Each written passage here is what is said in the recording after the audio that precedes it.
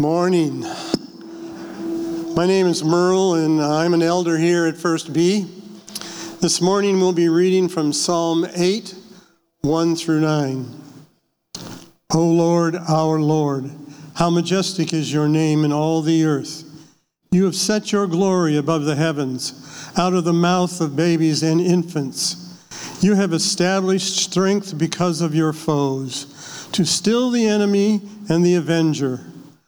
When I look at your heavens, the works of your fingers, the moon and the stars which you have set in place, what is man that you are mindful of him? Yet you have made him a little lower than the heavenly beings and crowned him with glory and honor. You have given him dominion over the works of your hands. You have put all things under his feet, all sheep and oxen, and also the beasts of the field, the birds of the heavens, and the fish of the sea, whatever passes along the paths of the sea. O Lord, our Lord, how majestic is your name. You may be seated. So we're in Psalm 8 this morning, as Merle mentioned. And actually, this is our last Sunday in the Psalms. It's been a really good summer. Next week, we start up 1 Corinthians, and we're in that until Jesus returns, I think. Genuinely, we were looking at the schedule, and I think it goes through like February of 2025 or something like that. But we're going to specifically take it really slow, 3, 4, 5 verses at a time, because there's so much in there in 1 Corinthians. It's basically the owner's manual of a church. It's how do you deal with problems in a church when they arise? How do you be like Christ? How do you take all that Jesus did in Matthew through John, and then all that Jesus did through the fledgling church in Acts, and then the theology of Romans, and then 1 Corinthians, boom. Instantly, problems, how do we deal with all of that information? 1 Corinthians is the first place we go. So I'm really excited to go there. But today, we are in Psalm 8, wrapping up our summer in the Psalms. So when you go to apply for a job, obviously you try to present your best attributes and your greatest strengths, your best traits in order to impress the employer, impress the interviewer, and try to gain the upper hand on the other applicants. And of course, those things need to relate to the job, right? So you bolster your resume with the most important things or the most impressive things about you or the things you think may offer the best value to the company. You want to be more hireable, more desirable, have a better ROI for the company than the other applicants.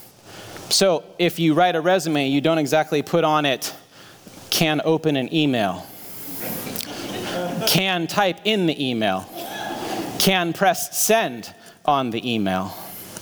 I can lift over 5 pounds. I can run a 14-minute mile. Dude, this is a construction job. Why are you putting that on your resume? Right? That'd be ridiculous to put that kind of thing on your resume. That doesn't put you anywhere above anyone else, and it doesn't even apply to the job you're applying for. Well, Psalm 8 is kind of like that for God. It's this kind of silly, weird, unexpected resume, if you will, about God. David wrote Psalm 8, and the structure of it, you'll notice the first verse and the last verse, verses 1 and 9, are identical. O Lord, our Lord, how majestic is your name in all the earth. And when you see that specifically in Hebrew poetry, those are brackets, and that means that whatever is pointing inward, whatever is in between these two brackets is the reason why the first verse and the last verse are true. And so we're looking, what does it say? How majestic is your name in all the earth? And at the end, the same thing, how majestic is your name in all the earth? So what makes God majestic, and what makes his name mighty? What makes his name noble? What makes his name dignified, powerful over all the earth? Whatever it is, it's in the middle of this psalm here. And David wants to convince you that God is worth your worship, that he is full of majesty, that he is mighty, that he is worth glorifying for some really unexpected reasons when we start reading. So there's 2 reasons in this psalm that we're going to look at today that God is worth your worship. And they are unexpected and maybe a little bit strange. Number 1, God is worth your worship. He cares for lowly you. Let's start reading Psalm 8. I'm just going to go from the beginning. O Lord, our Lord, how majestic is your name in all the earth. You have set your glory above the heavens. Okay, so that's kind of expected. He made all the stars. He created the entire universe. Look up, look down, look everywhere. His hand produced all of that. Okay, so far so good. Verse 2, out of the mouths of babies and infants you have established strength because of your foes, to still the enemy and the avenger. Okay, so now we start to get to the unexpected. What do you mean out of the mouths of babies and infants? What are you talking about, God? Well, on one level, he's saying that God is so great that even helpless babies can defeat his enemies. Do you have any examples of that in Scripture? We actually have a lot. One of them is Moses. Remember the story of Moses. He's born in Egypt around the time that Pharaoh had an edict to murder all of the males who were born to Hebrew women. And so he gets placed in a basket and he gets hidden among the reeds in the Nile River. And then he gets found by the daughter of Pharaoh, gets adopted basically, and infiltrates the house of the enemy essentially, growing up in the household, learning their customs, their language, learning how to walk like them, talk like them, think like them, eat like them, fully accustomed to everything about essentially, the enemy of the Hebrews, the enslavers. Did Moses do anything in that? No, he was born, he got plopped in a basket. A ridiculous number of circumstances, and yet later God uses him to overthrow Egypt and carry his people out across the Red Sea, and Moses does a ton of amazing miracles, crossing the Red Sea, water out of a rock, and all these things that God, of course, it's God using him, but he uses this baby who had, a 2% chance of living, honestly? The statistics on that are ridiculous. So this is actually not even that uncommon, but it's maybe not the first thing we think of when we think of God being so great. Why doesn't he just use his power? Why doesn't he just use his might? Why doesn't he just stamp out the devil like a little bug that he is? We'll get to that.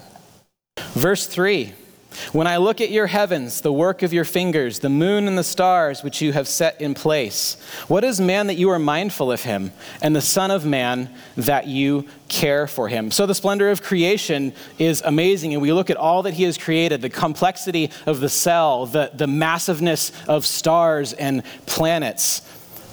And the reality is he made all of this stuff for us to enjoy it. And he didn't have to do that. He made us a little bit lower than the angels. He made us out of dust, and we are finite. We have a start date and an end date. That wasn't intentional. It's a part of the fall. But he knew that was going to happen, and yet he still created the entire world, not just so that he could enjoy it, and I think he does, but he made taste. He made food taste good. He made colors. He made sounds that are pleasing to the ear, music. He made reproduction feel good. He didn't have to do that. There is so much in life that he blessed and said, you know what, I'm going to make it so that you have the ability to experience all of these things that I have created. And I'm going to bless you in all of these ways so that you can not just exist for my glory, but you can enjoy my glory. That being in the place where I am and being with me, being in my presence, being in my creation is actually satisfying. It's not just ho-hum or whatever. It's actually the most perfect place we could possibly be. Continue on in verse 5. Yet you have made him a little lower than the heavenly beings, crowned him with glory and honor. You have given him dominion over the works of your hands. You have put all things under his feet, all sheep and oxen, and also the beasts of the fields, the birds of the heavens, and the fish of the sea, whatever passes along the paths of the sea. This outlines something that I think is really important about the way we view ourselves, not just as Christians, but actually as humans. Every human has this element in them, created into them. And there's this phrase that I want to pawn off on you I think is really important. And it's 4 little sections to it. You are, according to this and according to stuff in Exodus and Genesis and all throughout the creation narrative, you are a blessable, image-bearing, royal covenant partner. I'll explain those 4 things. Blessable, image-bearing, royal covenant partner. Blessable, like I said before, the fact that we actually get to experience everything that God does. We're not just blobs out floating into space, just glorifying God because we're supposed to or because he created us to, but we're finite. We are limited, and that means that we don't have the ability to provide everything on our own. We're reliant on somebody to provide something to us in order for our survival, our pleasure, our satisfaction, all of that. And so God gets to be our provider. He created us, so we are blessable. He is able to bestow things upon us that we can receive with joy. Second thing is image bearing. It says in the end of verse 5, you have crowned him with glory and honor. Remember, we are dustlings. We are made out of the dirt of the earth that already existed, along with, of course, the breath of God and the breath of life. But there's a lot about humans that's kind of gross and really not that impressive if you think about it, especially when you look at the rest of creation. And yet what we have that nothing else have, not the most amazing star, not the most complex animal, not the most tallest tree, none of those have the image of God. And that's many different things. That's relational intimacy with others. It's the ability to be self-aware, to actually realize that you exist, to have a purpose beyond just survival. There's all these different reasons and these things that point to the fact that in Genesis 1 and 2, God said, I want to create them in my image. They are going to be capable of thought, capable of praise, capable of thinking and creating out of nothing. I mean, it blows my mind the fact that God gave us the power to create life, and create eternal life. Because our souls are eternal. Like he gave us the ability to create eternal life in children. I would be so hesitant to give anybody that kind of power. And yet he did freely and with purpose. And that was his first call. Go, be fruitful, multiply, bless the earth with this ability to create eternal life. It's amazing. The third thing, blessable, image-bearing, royal. He says, you've crowned him with glory and honor, and you've given him dominion. So we have this ability to partner with God. Let me get to it. It says, you have made him a little lower than the heavenly beings, but you have given him dominion over the works of your hands. And so what we have is this royal mandate, if you will, to take on God's authority. He says, go, be fruitful, bless the earth, multiply, fill, subdue, take all of the raw materials and make nations, make culture, make iPhones, make whatever you want out of all of these base materials. I want to see what you can do and fight back the darkness. We'll get to it later, but if you remember, there's already spiritual warfare going on before humans ever enter the scene. Satan had already fallen from heaven and taken some angels with him, and there was a cosmic conflict going on before humans ever entered the scene. And so Eden is actually an outpost on earth to start spreading the gospel, spreading the good news, bringing the light into the darkness and reclaiming creation for God. And in that, we are covenant partners. It's the fourth thing, blessable, image-bearing, royal, covenant partners. It's something we're doing alongside God and in covenant with him, in relationship with him. He makes promises to us, we make promises to him, and we do this thing together. And what's so amazing about all of this is that we see that God is most glorified in the lesser overcoming the greater. And that doesn't make any sense to most of us, honestly. You would think if you have power, use it, right? If you have the authority, just use it. Why in the world do you choose to do things this way, the lesser overcoming the greater? There's a couple reasons. Everybody loves an underdog story, right? Have you guys seen Top Gun Maverick, the new Top Gun? Oh my goodness. Such a good movie. I've already seen it twice. Just researching for this sermon, I was like, I got to watch it again afterwards. First of all, I'm an airplane nut and, it's just, it's so cool. But it actually, I'm not alone in this because it surpassed the Titanic as the 7th largest box office opening movie in U.S. history. Everybody loves it. And why? I think it's because we all identify with that underdog feeling a little bit. I mean, if you look at the story just builds up, it's an unlikely scenario. It's a rogue pilot who nobody really wants anymore. He doesn't follow the rules. And it's a bunch of, pilots who are really good, but they're really young and they're really cocky. And we got to get them to fly through terrain that's almost impossible at crazy speeds. And there's missiles and there's jets. And you got to go up over this thing and flip 10 Gs and all of this. And as it's building, you're just like, how in the world are they going to pull it off? There's no way. There's just no way. I'm not going to ruin it for you if you haven't seen it. Go see it. But it's also framed in this light of good versus evil often. Often the underdog is the good guy. And the one they're trying to overcome, there's some sense of evil or injustice or something that's not right with the world. But I think it's more than just because we identify with being the underdog.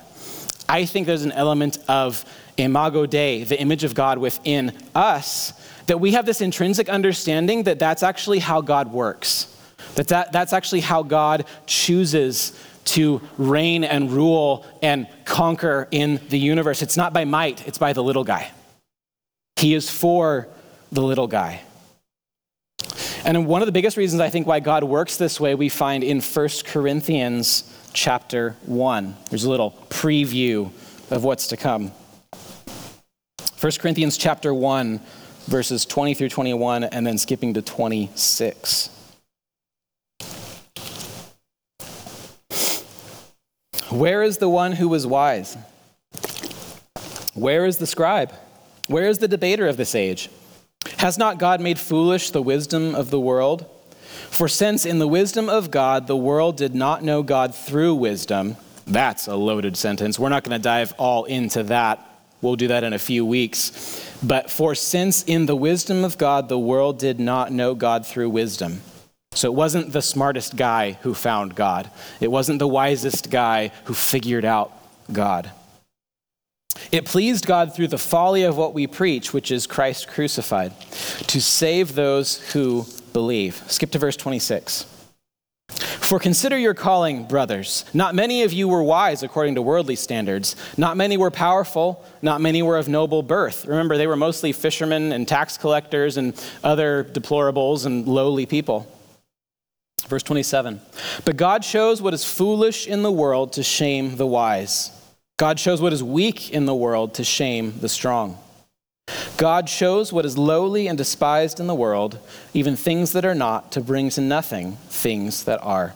So that no human being might boast in the presence of God.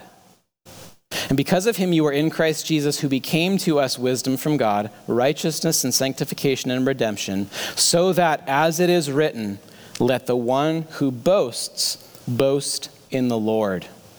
So verse 29, so that no human being might boast in the presence of God, so that no blessable image-bearing royal covenant partner may say, I did this without God.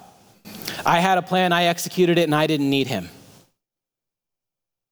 You see, pride is the enemy of God's work and God's will. Pride steals God's glory. Now, is God insecure? No, he doesn't need us. He doesn't need anybody to justify himself. He is perfectly complete, perfectly whole in himself, in the triune God, Father, Son, and Holy Spirit.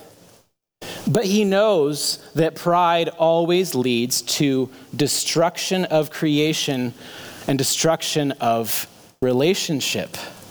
There's an example in Isaiah chapter 14. I referenced this just a little bit ago. Isaiah 14, verses 12 through 15. I don't know that it's going to be on the screen. How you are fallen from heaven, O day star, son of dawn. By the way, this is talking about Satan, Lucifer, the angel of light. He was called the shining one.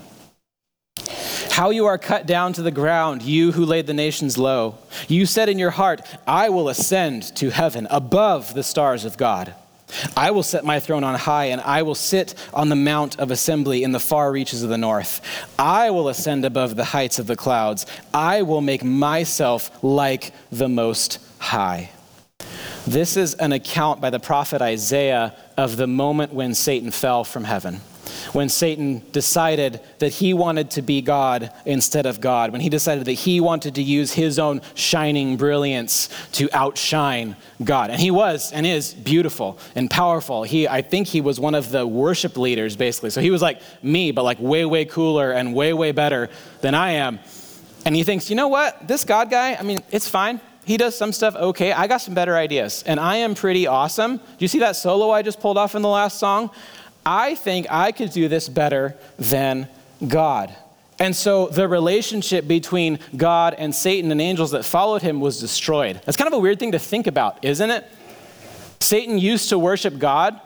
God used to look upon Satan with joy, with privilege, with pleasure. He used to be pleased by the things that came out of the father of lies' mouth. And that relationship was destroyed. We know that he hates evil. We know that God hates evil and wants to see Satan punished and will eventually. But it just struck me that God's heart is broken because Satan is no longer in relationship with God as well. We are designed to need God, not because he wants control over us. That's never why he created any of this. It's because he wants relationship with us. And the problem is, if we thought we could do it on our own, we would abandon God every time. My 2-year-old daughter, Sophie, is obsessed with yogurt right now. It's like the first word out of her mouth. Comes down the stairs. Good morning, Sophie. Yogurt. Good morning. Yogurt. Every time I walk to the fridge, whether it's making breakfast, lunch, or dinner, Dad, I want yogurt. So I grab her a yogurt tube, little Go-Gurts, and I used to just rip them off and give them to her, and she'd be happy. But I started to rip one off a couple weeks ago, and she goes, myself. Okay, fine. Good luck. So I hand her the tube. I can't do it. Straight back to me. Oh, yeah, what you think about that, huh? Not so independent, are you? But we long for independence. It's built into us. Part of it's good. Part of it's sin nature. We'll let you flesh out which is which depending on the situation. But we love self-sufficiency. We love that idea that I don't need you and I can control you. But even if you do love the Lord, but you start to take credit for the things that he's doing in your life or in the lives around you, because of that sinful nature, because of that fallenness, even if you are saved and you are redeemed, we're still wrestling that battle against flesh and blood within ourselves. When you try to take control of God's plans, when you go, oh God, I think I know what you're doing. I know what you're up to. Okay, I see you. I love doing this. Man, I've done this most of my life. Oh God, step 1, I'm going to run 10 steps. I see exactly what you're doing and I'm going to do it my own way. The problem is when you do that, inevitably, it messes things up because it starts getting intermingled, God's will with your sinful agenda. And one of the unfortunate byproducts we see in Scripture a lot is that blessable, image-bearing, royal covenant partners that God so deeply loves end up suffering as a result of our need to try to control and be self-sufficient. There's collateral damage. In Matthew chapter 21, turn with me there. Starting in verse 12, this is a story of Jesus cleansing the temple. Matthew 21, verse 12. And Jesus entered the temple and drove out all who sold and bought in the temple. And he overturned the tables of the money changers and the seats of those who sold pigeons. He said to them, "It is written, my house shall be called a house of prayer, but you make it a den of robbers." Verse 14. And the blind and the lame came to him in the temple, and he healed them. But when the chief priests and the scribes saw the wonderful things he did, and the children crying out in the temple, "Hosanna to the Son of David," they were indignant. And they said to him, "Do you hear what these are saying?" Jesus said to them, "Yes, have you never read? Out of the mouths of infants and nursing babies, you have prepared praise." So he quotes Psalm 8 to the Pharisees. First of all, have you never read? They memorized Psalm 8. They memorized the entire Torah. Of course they knew Psalm 8. That's offensive in its own right. And he doesn't finish the verse, if you notice. Out of the mouths of infants and nursing babies, you have prepared praise because of the enemies, in order to defeat the enemies. He doesn't finish the sentence because he's letting them finish the sentence for him. He's calling them the enemies of God. And they're indignant at this. They look at what Jesus is doing, breaking down their system.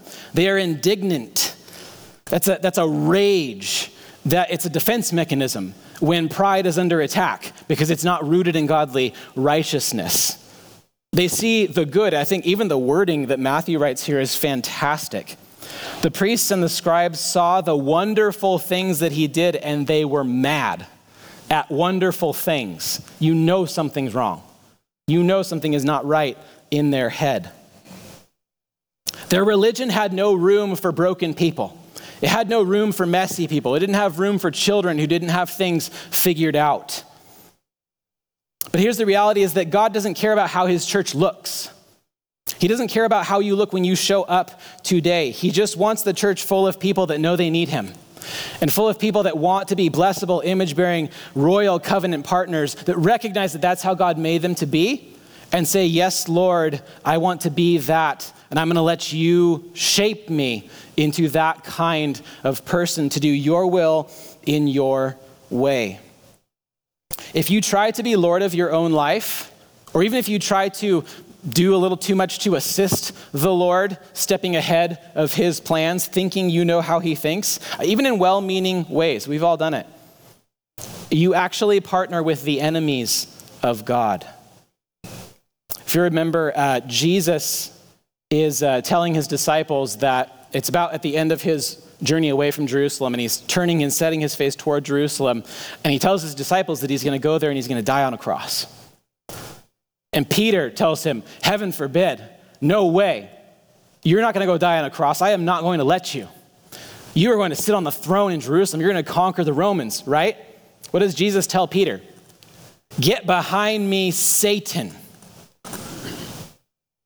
Get behind me, Satan. Was Peter Satan? No. He was the first disciple to declare Jesus is Lord.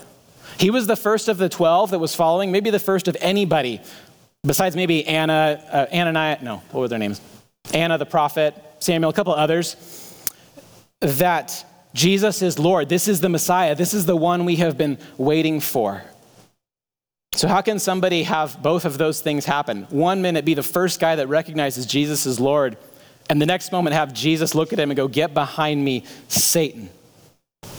It's because Peter had a little bit of Jewish pride in him. He had a little bit of a, oh, this is the guy. It's my generation. Jesus, he's here. I got to be the right-hand man to the guy who's going to sit on the throne. I don't know if that makes me the cupbearer or the liaison. I'm not sure what it's going to mean, but it means that probably good stuff for me, right? If he dies, there's no good stuff for me. If he dies on a cross and is buried, the Romans win, and I go back to my terrible fishing job. I thought I had something going here with Jesus. I was the guy that loved him. I mean, Peter, James, and John were the three tightest. He was right in there in the ring for the right-hand man of Jesus on the throne in Jerusalem, kicking Roman butt. And he was ready for that. That wasn't Jesus' plan. And Peter's pride causes him to partner with the devil in telling Jesus, this is the way I think you should do things. This is the way I think you should save the world. The reality is that God's heart is for the lowly and the needy. And for whatever crazy reason, there's a few we've gone through, but there's way more. He is more glorified by a Samaritan caring for a beaten man on the side of the road, left for dead, than by a priest passing by to get to church on time. He is more glorified by you visiting the widow and the orphan, the homeless guy in Hawthorne Park, than building mega churches or having an Instagram-worthy devotional. God is worth your worship because he cares for the lowly. And if you understand yourself and the reality of Scripture, you are among the lowly. The second reason God is worth your worship is because he became lowly for you. You know how hindsight always tends to reveal deeper meaning? They say it's 2020. You look back and go, oh, okay, I see. Probably the best story of that I have is in college. I went to college to be a mechanical engineer. Failed calculus, failed the classes. I ended up switching majors 5 times, got a biblical studies degree because it was the only thing that wasn't going to take me 6 years to get out of college with. So I thought, okay, stop accruing debt, go work at Costco or McDonald's or something and figure my life out, I guess. So because of that extra, all those major changes and failing classes and everything, I had to go 1 extra semester. So I've got 4 years, all my friends graduate, I'm a total failure, watching them all walk down and I'm not doing it. But I've got this basically useless summer. I can't go get a full-time job because I'm gonna have to leave it in 3 months to go back for 1 more semester. So I end up working at a summer camp that's near Newburgh. And there I meet my bride, who I have now been married to for 10 years as of Friday. And if you would have told me before I went to college, by the way, the degree you're really excited about to go you're going to fail. You're going to switch majors 5 times. You're going to have a complete existential crisis. You're going to walk out of the engineering building talking to the advisor, realizing you're done with engineering, look up at the sky and go, Lord, literally what is next? I genuinely don't know. I had a plan. It is completely in shambles. What now? Would I have said, sure, God, yeah, I'll do that plan. I like that plan. No way. No way. Now I look back, praise the Lord, I suck at calculus. Praise the Lord. I was waffling all over the place and couldn't figure out my major, my calling, what I wanted to do with my life. Because I wouldn't be here. I would not have married Megan, who grew up here. I would not have moved back down to the Rogue Valley. I would not have gotten this job here. I wouldn't be preaching this sermon to you right now if I had my way. Praise the Lord. And Psalm 8 is kind of like that as well, because it has this deeper meaning and this secondary meaning that nobody would have understood until post-resurrection. I think the Holy Spirit wrote it in there. I think it was intended by the Spirit. But we don't see it until the book of Hebrews. The author of Hebrews in chapter 2 shows us that Psalm 8 is not just talking about humans. It's not just talking about that we're a little lower than the angels and all this other stuff and reasons that we glorify God. It is also talking about Jesus. So we'll go to Hebrews 2, starting in verse 6. It has been testified somewhere, which, by the way, is one of the best verses in all of Scripture. You do not have to memorize exactly where it is. Just know what it says. If the guy in the Bible can write, it has been testified somewhere, didn't bother to go look up the reference, you're good. It has been testified somewhere, and here's Psalm 8. What is man that you are mindful of him, or the son of man that you care for him? You made him for a little while lower than the angels. You have crowned him with glory and honor, putting everything in subjection under his feet. Now, in putting everything in subjection to him, he left nothing outside his control. At present, we do not yet see everything in subjection to him, but we see him who for a little while was made lower than the angels, namely Jesus, crowned with glory and honor because of the suffering of death, so that by the grace of God he might taste death for everyone. Little do we know, or anybody knows, until we get to Hebrews, verses 5 through 8 of Psalm 8 are the entire story of Jesus' life and ministry and the reason he came down. Verse 7, you made him a little while lower than the angels. He came as a baby, born to a virgin in a nothing town. He had to flee from the king who was going to kill him if he didn't get out of there. He had to go grow up in Egypt for a while. He was helpless, a little child for a long time. Verse 7b, you have crowned him with glory and honor. But it's not because he's king of the universe. He isn't king of the universe yet. He hasn't died for your sins. He's the king incumbent. He's the Messiah to be. But until the Holy Spirit falls on him at the baptism of John, he's the hopeful Messiah. Then he becomes the Messiah. That's a big rabbit trail we're not going to go down. Just trust me on that. But why is he crowned with glory and honor? It's because of his humble sacrifice. It says in verse 9, crowned with glory and honor because of the suffering of death. It's not because he healed people. It's not because he preached the gospel. It's not because of any other good thing he did in his life. It's because of the suffering of death so that he might taste death instead of you. And verse 8, putting everything in subjection under his feet. That is in progress. That's where we get to get involved as blessable, image-bearing, royal covenant partners. Through the ministry of the Spirit and the ministry of the church, today we get to see all things be put under everything in subjection under his feet. It's not by conquering means. It's not by Jesus coming down and kicking down the doors and kicking out the Romans. It's by humble service. It's by reaching down to the lowly, becoming lowly himself, that we might be saved. Philippians 2 has a really good summary of this, what Jesus really did for us. Philippians 2, starting in verse 3. I don't think it'll be up on the screen. A lot of last-second ads. Sorry, guys.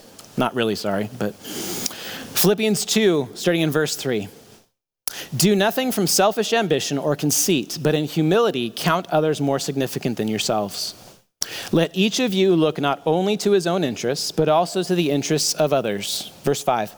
Have this mind among yourselves, which is yours in Christ Jesus, who, though he was in the form of God, did not count equality with God a thing to be grasped. That's to be clung to be held to selfishly. He is God, but he did not count the power, the majesty, the honor, all of that stuff as worth holding on to and clinging to for his own selfish reasons. Verse 7, but emptied himself by taking the form of a servant and being born in the likeness of men. And being found in human form, he humbled himself by becoming obedient to the point of death, even death on a cross. Psalm 8 is a prophetic proclamation that God is majestic because of his sacrificial love in becoming lowly and limited in order to serve you. And not just lowly, he became the lowest. There is nobody that has stooped lower than Jesus. Deuteronomy 21, in the Mosaic Law, there's a verse that says that anyone who hangs on a tree is cursed by God. There is no lower or more humiliating place for a human to be than hanging on a cross. That's according to God's word. According to God's word, there is no more humiliating place to be for a human than hanging on a cross. And yet Jesus went willingly when you don't have to. I have to think that was possibly in Peter's mind when he was rebuking Jesus. You're going to go die on a cross? That means you're cursed. That means you're not the Messiah. According to Deuteronomy 21, dude, have you read your Bible? Jesus goes, that's not how I work. I do things by stooping down. I save the lowly by becoming lower than them in order to lift them up.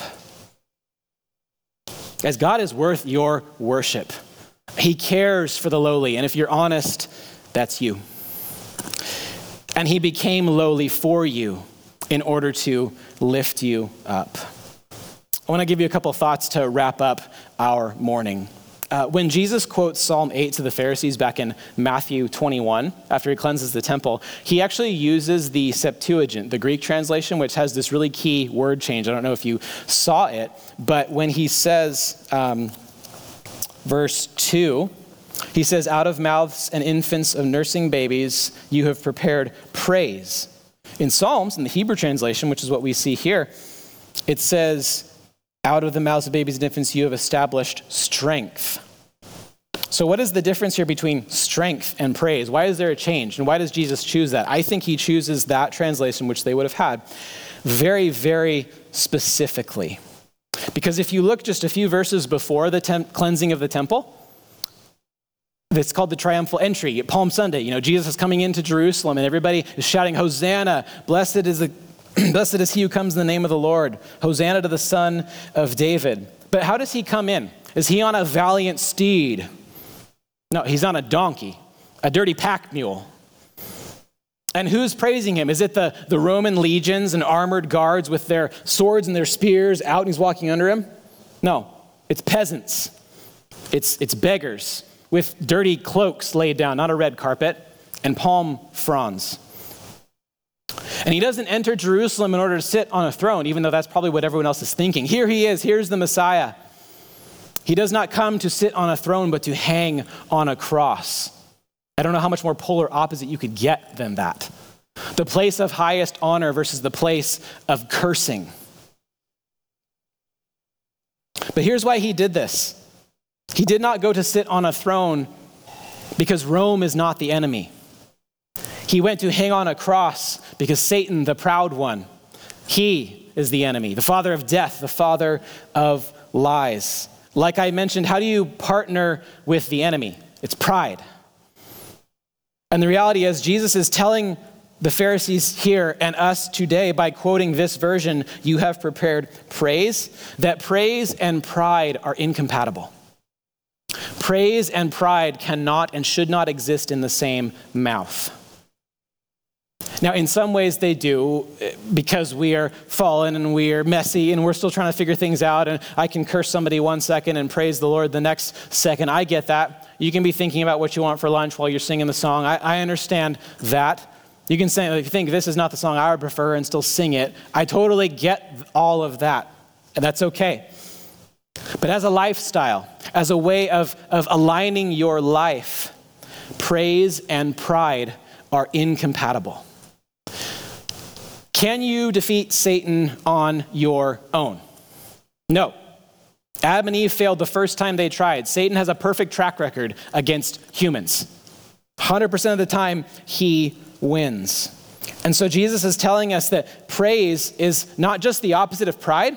You cannot praise the Lord if you are prideful, but that in order to be blessable, image-bearing, royal covenant partners with God, praise is one of your best weapons. Praise is one of the best ways that you fight back the forces of evil in the world and in your own prideful heart. We sing that song, We Praise You, in the verse that, let praise be a weapon that silences the enemy. There's something powerful when we worship and when we praise. I think one of the best examples, this is going off my notes, so hold on, be careful. But in the Old Testament, I can't remember which battle it was, but there was a battle where they put all of the worshipers in the front. They put the choir in the front, and it's not because the swordsmen were scared. It's because the Lord was going before them. And so the trumpets and the cymbals and the singers, the directors, all of them were in front of the entire army as they went into battle, and they came over the crest of the hill, and the entire army was already defeated. And I don't think that's just because God had already done it because he was going to do it anyway. I think their obedience also let that happen. I think their praise, the Lord saw them and said, you know what? Yeah. They're partnering with me. I'm going to make sure this happens for them. Let's make this happen. That is not a good strategy according to any West Point professor. Do not put the musicians in the front. And yet, that's what God does. That's the way God works. The weakest looking people, the people with no weapons, let's put them in the front. Second thing is this, Romans 12:16, just one verse. Paul has just given his masterful explanation of the gospel of Jesus Christ through the end of chapter 11. And then Romans 12 through 16 is so what are you going to do about this? How do you live this out? And in verse 16, he says something really important. Live in harmony with one another. Do not be haughty, but associate with the lowly. Never be wise in your own sight. This phrase, do not be haughty, do not be prideful, but associate with the lowly. That doesn't just mean interact with them or be seen with them. There's an element of that. But another way to translate associate with the lowly is give yourself to humble tasks. That's the literal translation. Give yourself to humble tasks. Who do we see do that better than anybody else? Jesus, right? He is the perfect example of what it means to be a blessable, image-bearing, royal covenant partner. Jesus washed his disciples' filthy feet. He touched lepers. He healed blind beggars. And he ultimately died in their place. That's how God is most glorified. That's why he's worthy of our worship more than anything else. And one of the best ways to worship him is by loving and serving as he did, which means you associate with the lowly. It means no person and no task is below you. There is nothing you are not too good for anything or anyone. And it's really, really hard to remember that. In God's kingdom, the underdog ultimately always wins. And that's really good news for those of you who know you need him. That's really good news for those of you who are aware of your underdogness. Those who are aware that they are limited, that they are sinful, that they are broken, that they are in need of the saving power of Jesus. But that's offensive to the proud. That's bad news if you think you can do this on your own. So be people who are humble. Be people who understand that the reason you were created was to be a blessable, image-bearing, royal covenant partner alongside God, fighting back the darkness, stooping down low because Jesus already went as low as you possibly can. You can't go lower than Jesus. He's already been more humiliated than any of you ever could in any circumstance. And so we gratefully partner with him and follow in his footsteps to be the perfect human that he displayed for us and glorify our God and worship our God because he works this way. And take joy in the fact that he works that way. Not just being grumbling or, I wish he didn't work this way, but it's how he does things. So, okay, I'm going to go with it. It's really, really, really, really, really, how many times do I have to say it? Really, really good news that this is how God works, because none of you would be looking forward to eternal life if he worked any other way. That's the reality. Let's worship the Lord together through song. Lord Jesus, thank you so much for coming down and stooping lower than anyone ever could. Thank you that your kingdom works upside down, that your kingdom is backwards. Thank you that you did not count yourself too worthy to stoop. You did not count equality with God a thing to be grasped, but you humbly laid yourself down to save the underdog, to save the lowly. Lord, rip away our pride. Lord, do not let us for 1 second think we can do this without you. Bring circumstances in our life that remind us we need you. Don't let us coast, Lord. Let us stay reliant on you. And Lord, let us declare with all of creation that you are majestic, that you are worthy of worship, because this is how you operate. Lord, we love you. We thank you. We glorify your name. It's in your precious name we pray. Amen. Will you stand with me as we close with one final song?